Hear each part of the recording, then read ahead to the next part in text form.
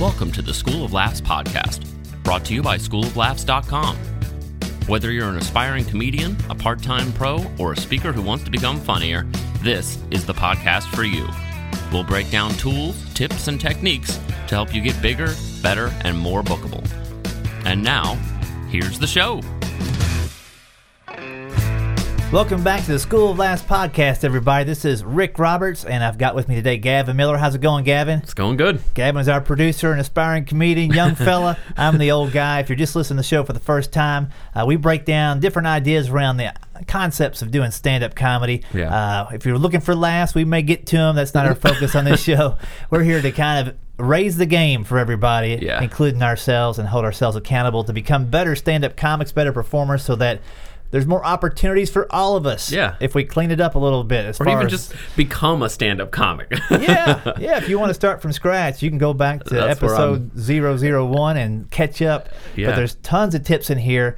The long and short of it, I've been teaching comedy classes here in Nashville for 10 years, been doing comedy for 23. So I'm sharing what I have found that works. I'll also share things that didn't work and have a lot of fun with it as we go along. So with that in mind, today's topic is a fun one.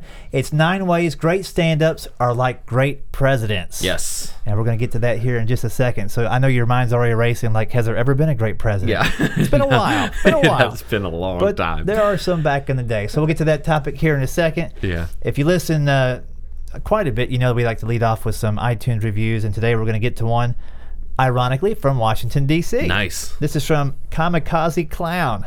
Back on April 1st. April Fool's Day was a big day for reviews, by the way. And it says, Rick has put together a phenomenal podcast that leaves no stone unturned. Great advice for everyone from beginner to seasoned pro. I love the episodes on comedy writing. I'm a co-founder of the DC Comedy Writers Group, and people are always asking me for resources, and this is one of the first places I send people. Good work. Thank you, guys. Yeah, I think that's from Wayne, and we have an interview with Wayne that we're trying to get the audio cleaned up on a little bit. Yeah. And if Wayne, if you're listening, if I can't get it cleaned up, it was a little bit tricky that day with the cell phones going into the computer and all that stuff. I'll grab you while we're in Washington, D.C. this summer. But a great group of comics, and they have these huge meetings. They get together and they brainstorm ideas, and they've got a little podcast now too. Yeah. So in our show notes, I'll link you to that because I can't remember right off the top of my head. Yeah, they're great. Exactly what it's called, but they're really short, little 5 or 6 minute podcasts that you guys would definitely like if you like our show. Yeah. So thank you very much, Wayne, for the review. Also, a rare public appearance by yours truly. Wow. Most of my shows, as the people who have listened know, I do a lot of corporate events and private events where I can't say come out and see me. Yeah. Well, here's a rare chance to come out and see me on Saturday, April 25th. So if you're listening to this on the release day or that weekend, it's really soon. Yeah. All right. So if you missed it, sorry about that. But on 4/25, I'll be at the Punchline at the Loft Due South in Atlanta. As you guys know, their old address, they moved out of that building, and this is the first show at this location at the Loft Due South in Peachtree City. So to make it easy for you, just go to punchline.com. You can find out where it is, directions, show times, and all those things. Cool. I'll be headlining the show.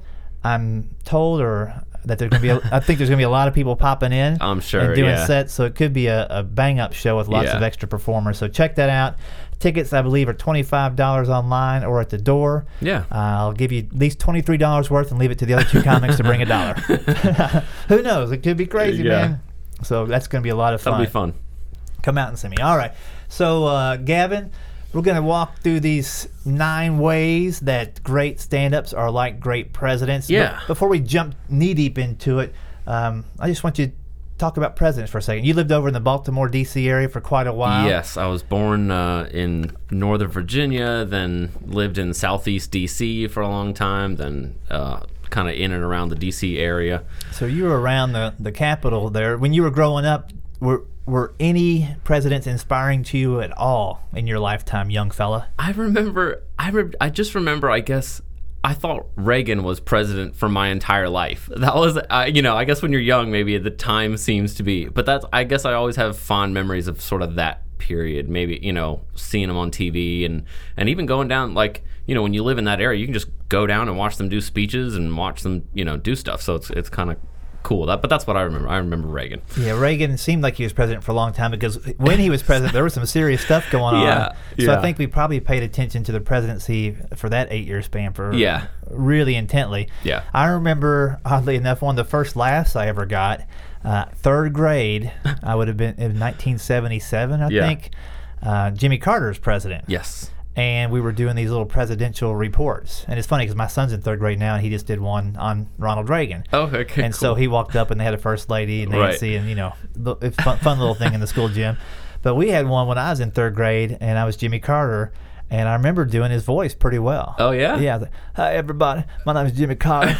I'm a peanut farmer from down here in Georgia. And if you elect me, peanuts for everybody.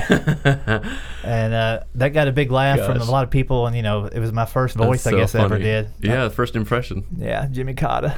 Carter.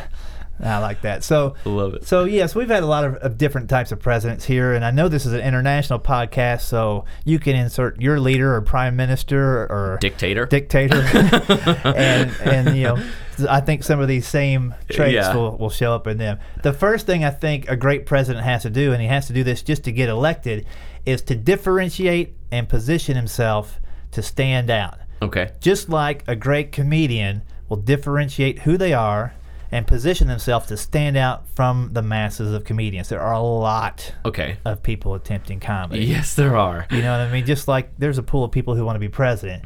So when we think about great presidents, they always had a slogan. Right. Or comedians would have maybe a catchphrase that people could identify you with.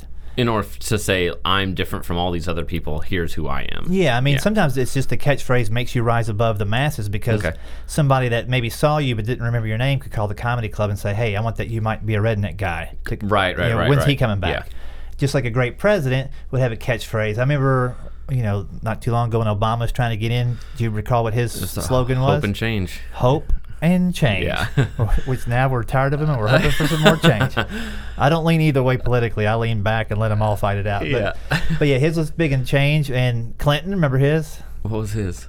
Don't stop believing. Yeah. Don't stop believing. And they had the Fleetwood Mac playing the inaugural ball where they spent billions of dollars and stole all the silverware from the White House and those things. So think about your comedy show. If somebody says, and they will often ask you, what kind of comedy do you do?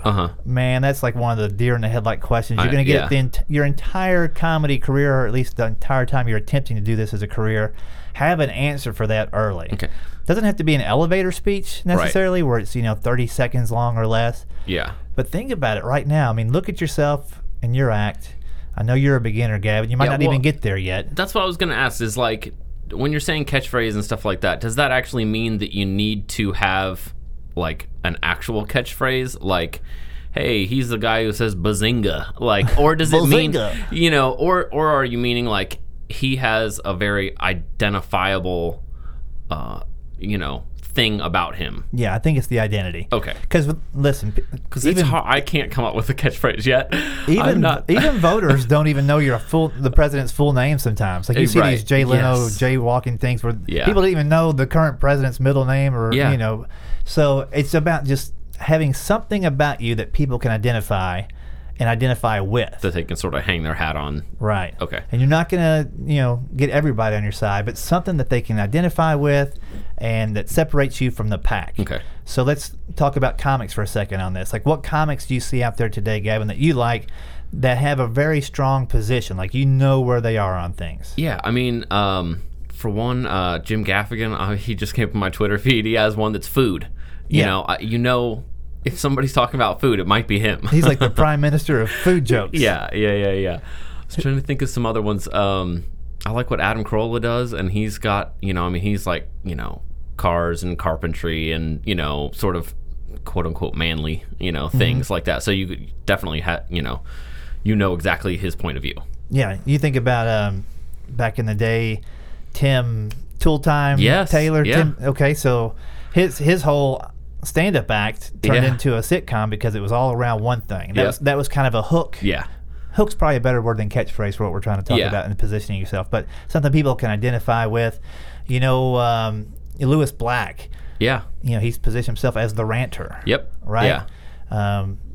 Carrot Top, whether you like him or not. I think he's got some good stuff, but not everything's for me. He's positioned himself as the prop comic, prop comic. Yeah. So they're the president of that genre. Well, and it's good because if you said, yeah, he's the guy who does props, you would go, oh, yeah, it's Carrot Top. Or he's the guy who rants like a crazy person. You go, oh, it's Lewis Black. Yeah. You know? And he's the comic who rants against guys who do props. That's every other comic that's out there. Yeah, every other one. And so that's true. Like there's things that you want to identify yourself with, but also just knowing who you are. You know, if you can't do anything else today, as you develop your comedy, think about who you are and where it's coming from, and if that is different enough than other comics to help separate you. Okay. All right. So that's our first little way that stand-ups are like presidents.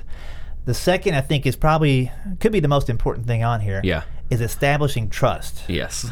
Now, let's just pretend that we still trust or have trusted any president over the course of history. Yeah. The feeling that you could trust him is what made you vote for him. Right. Or the feeling that you could trust him a little bit more than the other person. Yeah. I think that's pretty much the way people vote, right? Yeah. Which is the lesser of two evils, and which can we tolerate? Yeah, for sure. And then it always backfires, no matter who it is. Yeah. So presidents need to do that. They also need to do that with other leaders, around the world. Sure. With their own party. Yep. Because there's been presidents that weren't, the popular vote for sure. And a lot of their party didn't even like him, but once they're in there, they got to get that trust going. Yeah.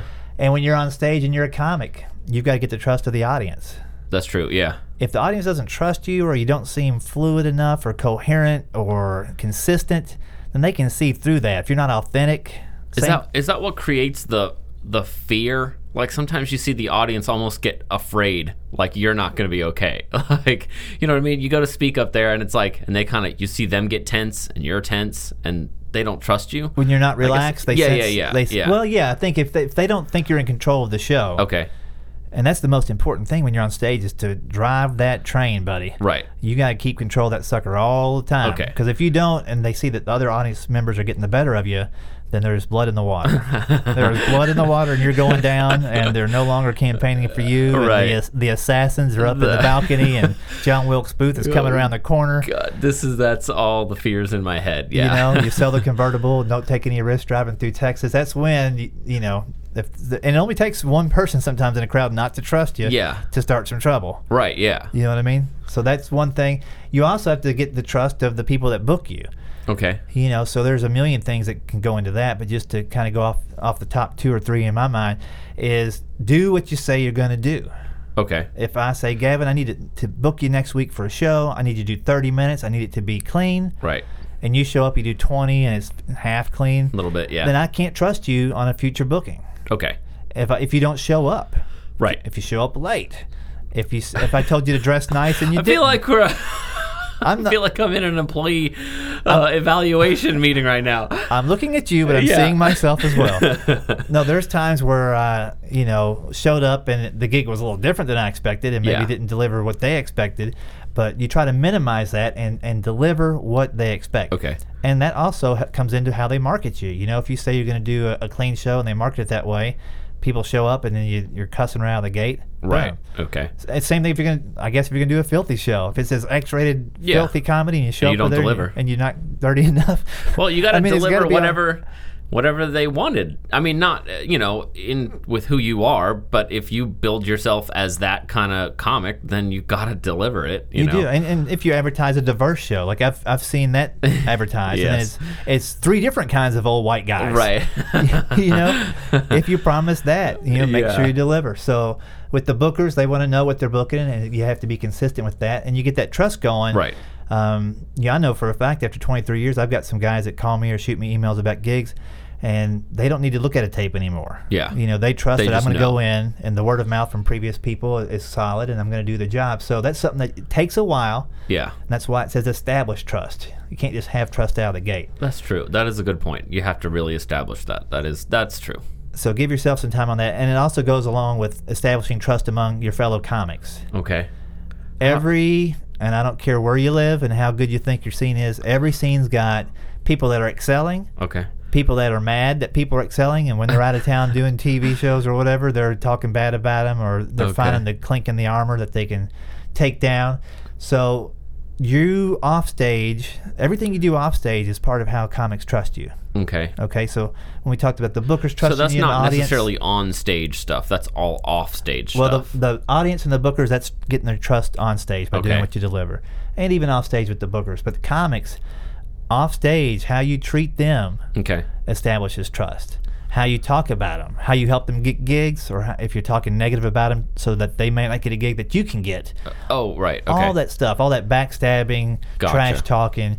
If you don't like somebody's act, see if you can like the person. If you don't like either, then just don't hang out with them. Right. Be neutral. If somebody asks you about them, say, well, I've got nothing to say. Yeah. And that they might think of that as a negative comment, but you didn't say anything negative. Right, yeah. And I've given examples on the podcast where I was talking negative about a comic I never met, but just had seen his stuff and thought he was just the hackiest dude in the world. But the manager said, well, I have a lot less respect for you now because, I booked that person because I liked him, and I thought I liked you. So we've heard that story from me before. And that was a tough one, man. That was a gut punch, but I needed to hear it. Yeah. It didn't benefit me at all. Yeah. I wasn't even working with the guy. I'm like, I can't believe you got that guy coming up in a few weeks. And I will say, because since we've talked about being from D.C., I learned that lesson coming to Nashville because D.C. is and the surrounding area is so big that if you badmouthed someone, I mean, heck, if you could work with somebody and if you stopped working with them, you'd never see them again in your whole life when you lived there. And then when I moved to Nashville, it's so small that everybody sort of learns this Nashville verbal shuffle, like where if somebody asks you your opinion on something, you kind of go, hey, yeah, they work hard, or they're, oh, they're great. That's a lot of, you get that response because the community is so small here. Everybody knows everybody else. They go to the same places. You bump into them at the grocery store, and being a comic is kind of like that, even smaller. Yeah. You gotta watch what you say with those people because those are the people that are also going to be in positions to work with you. Sure. It was something I totally learned when I got down here. It was like, I think I was asked, hey, do you like so and so? And I was like, ugh, I don't like them at all. It's terrible. This was talking about musicians, when I first moved down here, and it was like I quickly learned they were like, oh yeah, well I go to church with him, and it was like, oh yeah, that's my brother. Oh God! And I just immediately realized I was like, they're never gonna talk to me again. Like they're never gonna hire me again. And I see that person all the time, and it's just comes down to that trust. Yeah. I mean, comics will not trust you. I mean, I used to joke with the guys in my improv group because we had 7 in the group and we would travel with 5. Right. And the group of 5 on the road would usually talk negative about the 2 that were staying back. So one day we were doing that, and I just noticed what was going on. I'm like, so just tell me, what do you guys say about me when I'm not here? Right. Yeah. And they did. They told me stuff, and they nailed it. Yeah. Some of it was pretty funny though. That's good. But yeah, just be on the up and up, and you'll gain that trust. And trust can lift you up, man. Trust is like an escalator, whereas if you don't have it, you're climbing a ladder. Yeah. So that's the second point: establish some trust. Third, I think great comics and great presidents are great at both short and long-term planning. Yeah, that's true.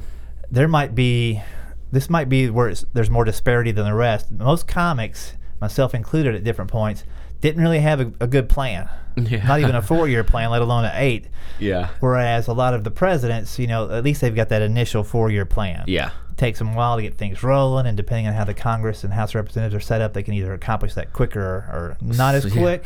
That all plays into it. But comics would do well to think of a 4-year plan. Okay. And then extending that out to an 8-year plan. Right. And keeping that run going. Okay. So, Gavin, you're in the early stages. I'm in that first year. We've got listeners who want to hear some of your stand-up. I know. I need to go. So part of your 4-year plan is a 4 or 5 day plan here is to get on stage again. Yes. Yeah, for sure. We worked on that joke and that bit, and they want to hear what it sounds like. Yeah, I've got that and some other things I want to get up there too. Yeah. So your planning needs to start now.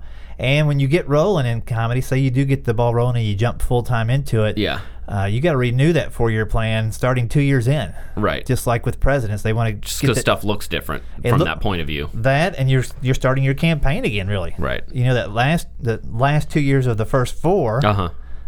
2 years in, your third and fourth years, you're building towards that next election already, sure. Whether it's with the fundraising efforts or whatever. So having a plan and sticking to it is going to help you out. Yeah. And as long as we're talking about 4 and 8 year plans, when you think about it, most big time comedians that blow up and disappear, right, it's a 4 or 8 year period where they're hot as can be. Okay. And then it's just oversaturation or burnout. Yeah. I mean, there's always chances of bouncing back. Sure. But if you look in the recent history, Dave Chappelle has recently bounced back. Mm-hmm. He took himself out of the game after that big run, which if we looked at it was probably in that 4 to 8 year run where he was blowing it up and selling out and had a TV show. And then he's just like, I need a break. Yeah. So the burnout is very high. Guys that were famous for a big chunk really fast, like Dane Cook. Yeah. Sure, that was a meteoric rise. Yeah. 2 or 3 movies and then some confrontation and then yeah. And he's bouncing back. He's got some things going now, but it's a very intense time when you're running the country. When you're running your own comedy career, you can burn out as well. Yeah. So that's another little similarity between the two. The fourth, I think, is pretty important. Okay. And a bad president will turn a blind eye to it, and a bad comic will turn a blind eye to it. And that's being aware of your weaknesses. Yeah. That's easy. I have none, so that's we're right. Good. So we're good. We're your golden. First one is you're not aware of humility. Yeah. And I say weaknesses because we all got weaknesses. Yeah. I mean, and that's whether it's on stage, off stage, in your marketing, in your advertising, in your merchandise. There's lots of different aspects to being a comic, and so getting a little checkup on that, finding out from other comics that are maybe more established. What are my weaknesses? How can I get better in these areas? Sure. Sometimes, like I say, you're right there in front of it. You don't even realize it's there. We talked last episode about a friend of mine mentioned my video maybe wasn't as funny as I really was. Right. It was a nice compliment, but it was also making me aware of something that he saw as a weakness. Yeah. And that I've taken some steps to change. So that's good. So being aware or being exposed. Yeah. And listen, even the best are going to get exposed at some time. Yeah. Even the superpowers will have some terrorism come in there and rain down on it. Yeah. Right? So being aware of those things and taking some action. If you can do it proactively, great. If not, make sure it doesn't happen again. Yeah. Or take those steps. I'm going to add one in here real quick that's not in there. Comics and great presidents, listen to everybody. They have the pulse. That's true, yeah. And our government listens to our phone calls, checks our email, creates databases, known travelers, suspected terrorists. Yeah. And you also, as a comic, need to keep your pulse on what's going on, what's topical, what's you're trending. Meaning like the general pulse of the people. Yeah, I mean, it's great to have an act that is self-contained and doesn't need any updating, evergreen material. Sure. Which is great. We'll do an episode on that. Yeah. Make sure all these things where I say, let's do an episode. That's a good topic.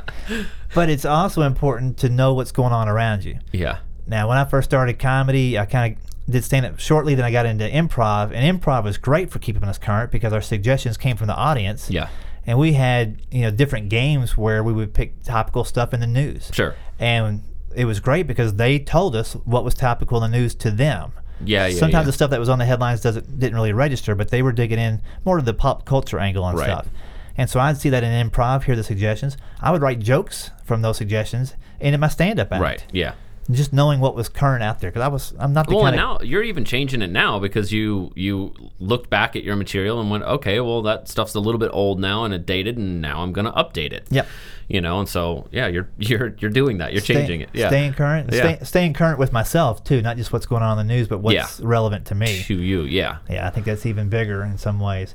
So I just kind of wedged that one in there. I like it.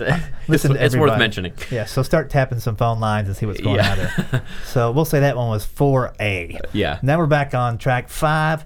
Stick to your point of view. Yes. Again, can take a while to develop. And if you're new to the podcast and comedy, point of view is the part of you as a comedian that will help you do the first thing, differentiate and position yourself. Yeah. Make yourself different. Yeah. So your point of view, once you establish it, it needs to be consistent and constant. And it's so valuable. Like, it's almost the most important thing because it tells the audience who you are, and that's so, I don't know, that when I was first looking to get into comedy, I was like, gosh, who am I? Like, what is my point of view so that I can start writing. Right. And then you sort of had me do it the opposite way. Just start writing and then see what common things come up in my writing. Yes. You know, and so that has helped me a lot more. Well, I think it's really helpful. In the writing class, I tell you don't have to do these assignments to get them back to me. Yeah. But if you do, I might be able to identify a point of view for you so early that you're going to leapfrog years and years and years. Right, yeah. Because having your point of view solid, it's a foundation, but to me, it's like a magnet. All right? So without totally. that, I could have a million shiny objects on the table. Right. And I want to write about make a funny joke about the Kardashians or Bruce Jenner. Right. That whole family's messed up. Politics over here. Might want to talk about The Walking Dead or Breaking Bad. So they're all shiny objects, but do any of those really play into my point of view? Once you have the magnet, you set that sucker down in the middle of the table, everything that's important starts gravitating towards it. Right. So when I'm out and about, if I see something and I think it might be something that I could use in my act, if it stays with me for a day or two, like a magnet will hold something tight, I will write about it. Yeah. If it comes and goes in 2 days and I really didn't care about it, I just thought, hey, that'd be a quick one-liner. Yeah. It may not really serve me in the long run. Yeah. One idea that keeps coming up with me in my writing stuff is that sort of life isn't what I thought it was going to be like. Mm-hmm. And so that point of view keeps coming up in my stuff. And so then I'm like, oh, well, now when I see some new topic or something come up, all of a sudden I'm like, oh, can I jump from this to that, So no, that's a great one. I'm thinking about that right now. Life is not what I thought it would be. And I think that's common for folks your age. Yeah. Oh, totally. I think 30, I just hit the table. I just hit the table. Huge. Your age again for everybody that's listening? 36. So 36. So I think that's, in your early 30s to where you are now. You're like, okay, so I thought I would be here. I'm over here instead. I thought this would have happened. It hasn't. Right. I didn't know this would happen. It has. Yeah. And so you've got some perspective in your 30s. Yeah, you have just enough behind you. You have just enough behind you to make some future decisions, and you've got enough in front of you to make some things be able to happen. Mm-hmm. You're not too late, you're not too early. You're sort of in that perfect little thing. And so, but I'm finding out that nothing, I don't know, I guess, not that I was sold a bunch of lies. It's not that kind of feeling. It's not like an anger and hate type feeling, but it's just well, that's not what was supposed to happen. I thought from watching all those Disney movies that it would just be so much easier and less heartbreaking, I guess. And so that's the point of view that's coming through some of the material, Sure, that's solid. I'm now married, but here's all the depression and angst and horrific feelings that came up. And, driving around listening to Jeff Buckley sing Hallelujah in my car, weeping like a little girl, that goes along into that story. You really sell marriage. I think every guy out there who's single is like, hey, if that's what marriage is like, I'm jumping right in that boat. Yeah, well, that boat of depression and singing.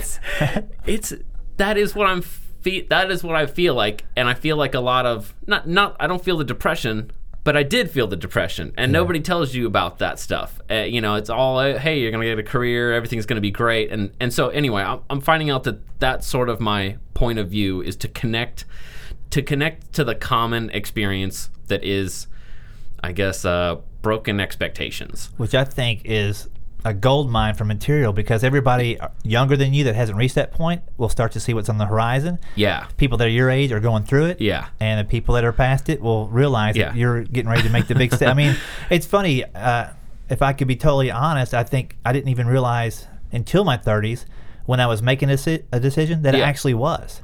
Oh, yeah, totally. When you're in your teens and 20s, you're just doing. You're reacting. Somebody, you want to go here? Yeah, you go here. Yeah. You don't realize you're making decisions that impact your life. Absolutely. Sometimes until you're in 30s.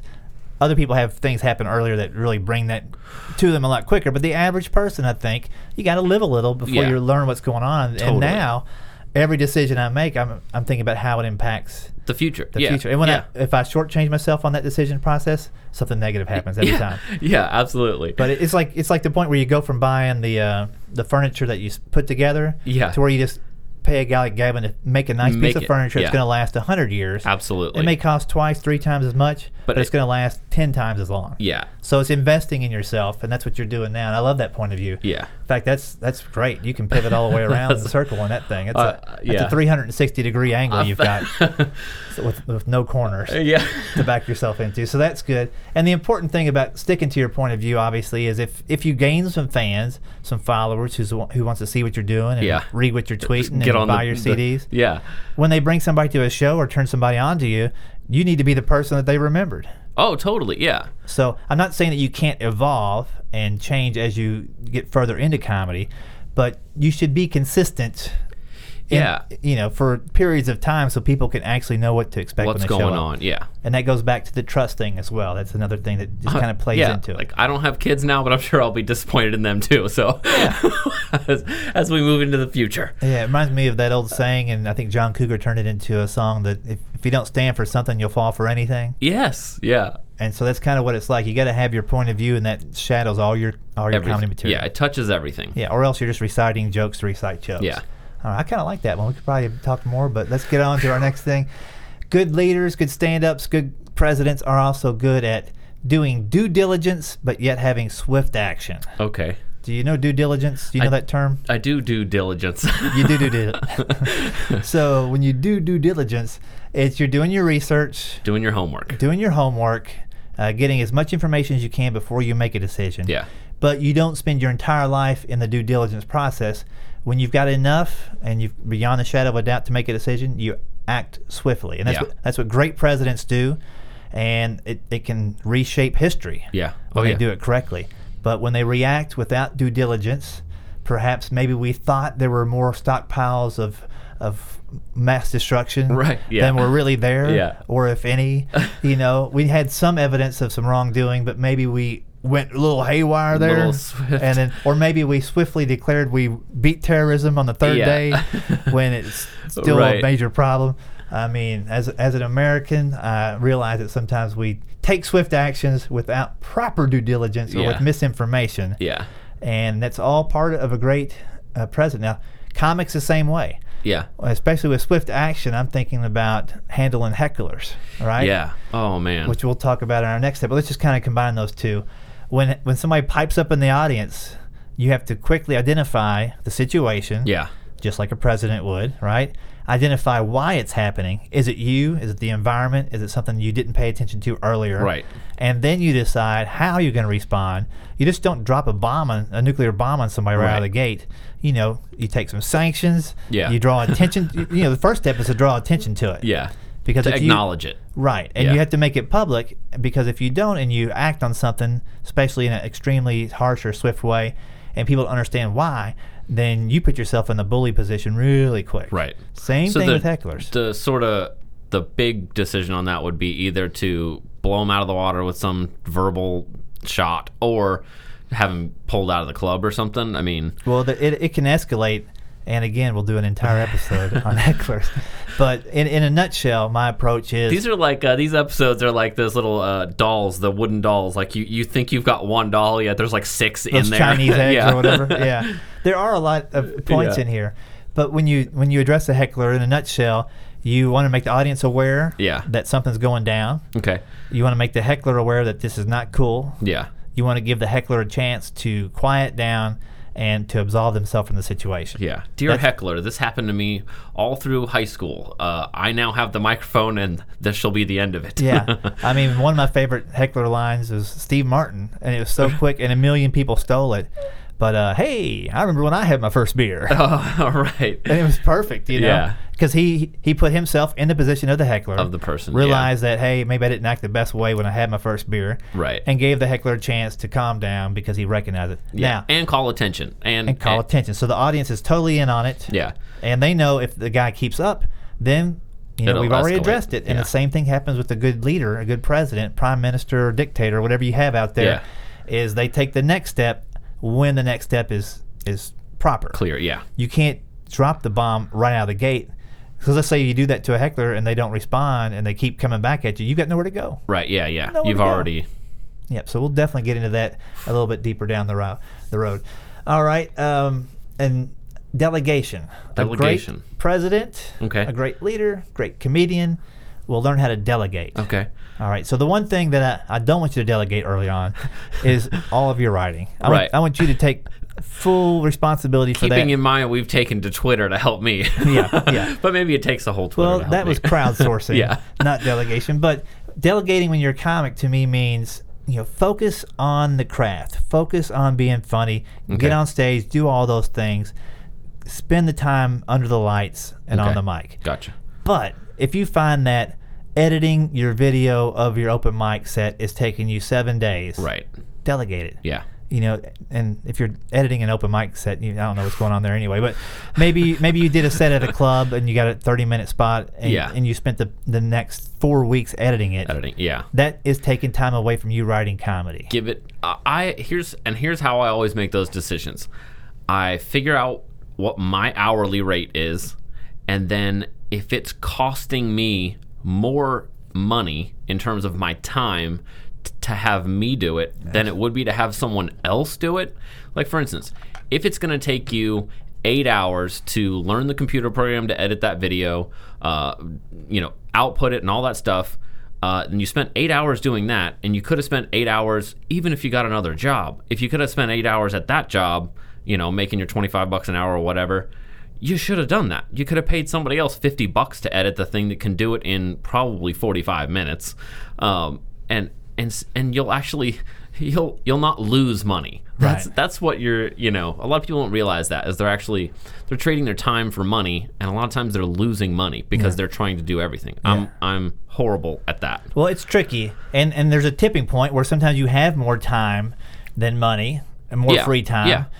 Certainly when you first start going on the road, you've got 24 hours and you're only performing for 15 or 30 when you're first starting. Right. And so you do have that time. So you to have do some, but if you find that stuff's getting in your way, whether it's that, and I've made all these mistakes. Let me just tell you the first one I made. Oh, yeah. Way back in the day, I got Microsoft Front Page and created my own website. Nice. Which was horrible. Yeah. I mean, it was effective in some ways. I was able to, start an email list and get emails from people, those kinds of things. I was able to sell merchandise on there.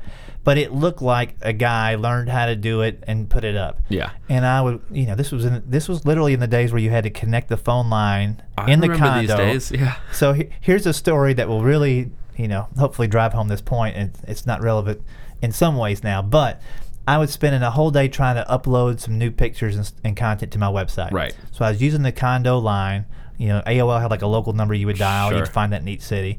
And so I was monopolizing the line for the day. Yeah. Trying to get this information up to my website. I finally get it up like 5 or 6 hours later. I mean, it was dreadfully slow. And then I plugged the phone back in, and it's got that sound where it had messages. Right. So I checked the message, and there was 2 bookers who had tracked me down to give me work that day. Except for the fact that you had the But thing. I didn't get it, and by the time I called them back, sorry, man, we called you at 10 this morning. How come it took you so long to call back? I've been on the computer trying to upload a website for 5 hours. Yeah. So in that sense, I mean, that cost me, it was a while back. The gigs were probably $500 or $600 gigs or something. Totally, so it probably cost me $1,000 to upload that video. Yeah, absolutely. Where I could have paid somebody $1,000 to design an entire website. Oh, absolutely. I mean, totally. The only caveat I'll add to that, I guess, is if you're taking the time to learn how to do something for yourself so that in the future you can do it very easily. That's kind of the only time where the payoff might be greater later on. Well, although that's it's hard to know. It's hard to know. I mean, there are things now. What are you wasting your time on? What, as opposed to, it's a hard. Here's how you know. I do it all the time. If it's getting in the way of you writing and performing, farm it out. Okay. Farm out your web, farm out your videos. When people, unless you're just trying to get a reference video and shoot your own stuff, that's fine. But if you're trying to get a DVD or something, hire somebody, do it on a 3-show night. Yeah. Pay them they're worth what they're doing for you. Yeah, Trust me. Sure. And it'll be done, and you can continue to focus on writing your next show. Yeah. All those things. So delegate whenever possible. And then the last, every presidential election here in the United States, starts off with the potential candidates going through the primary system, where they go to these smaller areas of the country to see if they've got a following and they can win over the state. If they can win over the state, then similar states might join in on it. Sure. And a big part of the primary process here in the United States is when they go to Iowa. Iowa, for those of you that aren't in our country, it's farm country. Yeah. It's people that are working super hard to earn their pay. Yeah. And they want somebody in control of the country that's going to look out for their benefits, which includes a lot of different farm bills and things like that. Yeah. How they acquire their equipment and how they depreciate which the is a taxes huge on part those. of this country. It's a huge part. I mean, we do provide a lot of food for a lot of people. And if the president can connect in Iowa early, or the potential president, the candidate, then they can win over the entire country, because that's really the first insight onto who these people are. And that's also where they sort of check in and see if their message is connecting or if they need to change it a little bit. Yep, they can definitely take it on the road, and they kind of go on these bus tours and stop in another place. They go to a small diner to connect with the everyday guy. Sure. And if they're not doing that early on, they don't gain traction. They don't become a president. Yeah. Same thing with comedians. You can write incredibly brilliant material, super cerebral, making arcane references to movies that came out in 1935 that were only in 6% of the, I mean, you can get that specific if you want and be brilliant at it. Yeah. But if you don't have enough people connecting with what you're saying, you're not going to be able to get the traction to have a mass audience like a president or a great comic. So does your material work everywhere? In general. Yeah. There's going to be places where if you're from New York, you don't talk about the subway when you're in Des Moines. It doesn't make sense. Yeah. But can you connect with the people in Des Moines? Because they're the ones watching the TV shows. You'll find out at a certain point when you go through. When you're working the road to become established, you're going to be working the Iowas and Kansases and Nebraskas. Good people there, but can you connect with them? Yeah. Same thing goes, comics and presidents right there, So that's our 9 ways that great stand-ups are like great presidents. Yeah. There might be some spin-off from a few of those things for future episodes, but think about it. I like it. It's definitely some things to think about and apply today. If you are listening to this podcast and you've listened to multiple episodes, or even if this is your first one, we are now approaching our 1-year mark. Yes. And we'll have over 52 episodes in that year because we had some extra ones come out. But we're getting there really soon, and we're going to do a little revamp. Yeah. Can't wait. When we hit that 1-year mark, we'll do a specific episode kind of embracing the past year and what worked and what didn't and what we liked and what we learned. But we also are going to make some changes to get you guys even more involved. Yeah. So here's what we're going to ask you guys to do. Send us an email or hit us up on Twitter if you like. It's at School of Laughs on Twitter or schooloflaughs@gmail.com. And let us know what you've liked over the past year. What would you like to hear more of? Yeah. What you keep waiting to hear but haven't heard. Yeah. And also ideas from you of how maybe you can become more part of the show. Yeah. Now, Gavin and I, we're bouncing some ideas back and forth. Here's one thing that we want to do in the next year is to have a segment early on in the show where we take a joke from a listener, and if you want to send us the audio of that joke, that'd be great. That would be great. So we could hear it, and we could hear what's working and what's not, and then we'll play it on the air. So you'll introduce yourself to an audience of fellow comedians and other listeners who just love comedy. So it'll be a nice break for you. We'll identify your website so people can find you. Oh, for sure. Yeah. And then if whatever you're asking about that joke for us to critique or look at, we'll do for you. So say you send us in a joke that's got, it's a minute long. Let's just say this to keep it simple. No longer than 50 words. Yeah. So when you write out that joke... we can't do the diatribe about, whatever. We can't just say, make this shorter. Yeah. But give us a joke that's 50 words or less, and it could be a one-liner or whatever. Yeah. And we'll tell you what we think about it. I'll tell you maybe ideas, places you can take the joke. Yeah. How to edit it down. Certainly I'll be looking at that for everyone, how you can make this joke shorter without losing any laughs. And maybe an angle you can come at it that you haven't thought of. And here's the thing, it's a safe place. Like your joke will be received into loving arms. That's right. And listen, we want to help. I don't know if I can help, but we want to. Well, here's what I like about when we let you create on the air. Yeah. And we got the Twitter feedback and suggestions. I mean, they're still coming in. Oh, yes. Because people are still just finding that episode for the first time. That's the funniest thing is that I still get a tweet in the middle of the night or something that has a joke. So listen, if you have a joke that you would like to get feedback on, send it to us. either written or the audio if you can do it. Yeah. And we'll play it, and then you'll have an audience that is broad of other comedy writers and performers, some probably further down the line than you are, maybe some brand new or never done comedy, but they're going to have some incredibly unique angles that they'll continue to get to you, because we'll give out your website and your Twitter handle. Whatever you send to us, And if that's cool with you, that's what we're going to do. So start sending those in now. Yeah. It'll be a while before we start recording the next year, but it's coming up pretty soon. And so send that in when you hear this podcast. Again, 50 words or less, audio or written, and just let us know what we can do for you. Yeah. That'd be awesome. Whatever it might be. It might be great, and we say, hey, that was great. Let's move on to our next segment. But we want to do that in the early part of each episode, starting with the new year. Yeah. Also, if you haven't already, jump on the Insider Tip Sheet list. You can do that simply by shooting us an email and saying Insider Tips in there. I'll sign you up for that. It's a bi-monthly newsletter. Okay. We give out recaps of the podcast and blogs, but we also connect you with articles that we found in the past 2 weeks on the internet about famous comics, comedy stars, things going on in the industry that just doesn't fit into the podcast every week. Yeah. So you'll get that, and you'll also get an invitation in the next few weeks to join the Facebook group that'll be just for people that listen to this podcast. Yeah. And that's the only way the invite's going to go out is through the Insider Tip Sheet. Cool. So if you're not on that list, I won't be able to get a hold of you. So those are some ideas. Give us other ideas for the show, what you'd like to hear, maybe some special episodes, or if you know somebody that we should be interviewing.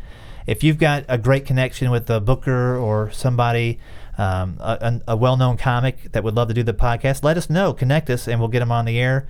We're going to experiment with some more phone call, Skype type interviews. Like I said, we recorded one with you, Wayne, and the audio is just a little crinkly. I'm trying to get it to work. But as soon as we figure that out, we're going to go fast forward on that and get you some more stuff. So people, hook us up with the people you know. We'll get them on, pick their brain, and definitely let us know what we can do for you. This podcast is all for you. Yes. Sounds great. I had a good time today, Gavin. Yeah. I'm going to go check the Electoral College and see what happened in the last election and see if I can predict who's going to be the next famous comedian. Yeah. All right. Good luck. Stay focused, stay funny, and we'll catch you next time. Thanks for listening to the School of Laughs podcast. If you'd like to hear more School of Laughs podcasts, you can find them on iTunes and Stitcher.com. And don't forget to subscribe and leave a review. For information on upcoming live and online classes, visit schooloflaughs.com. Until next time, stay tuned, stay focused, and stay funny.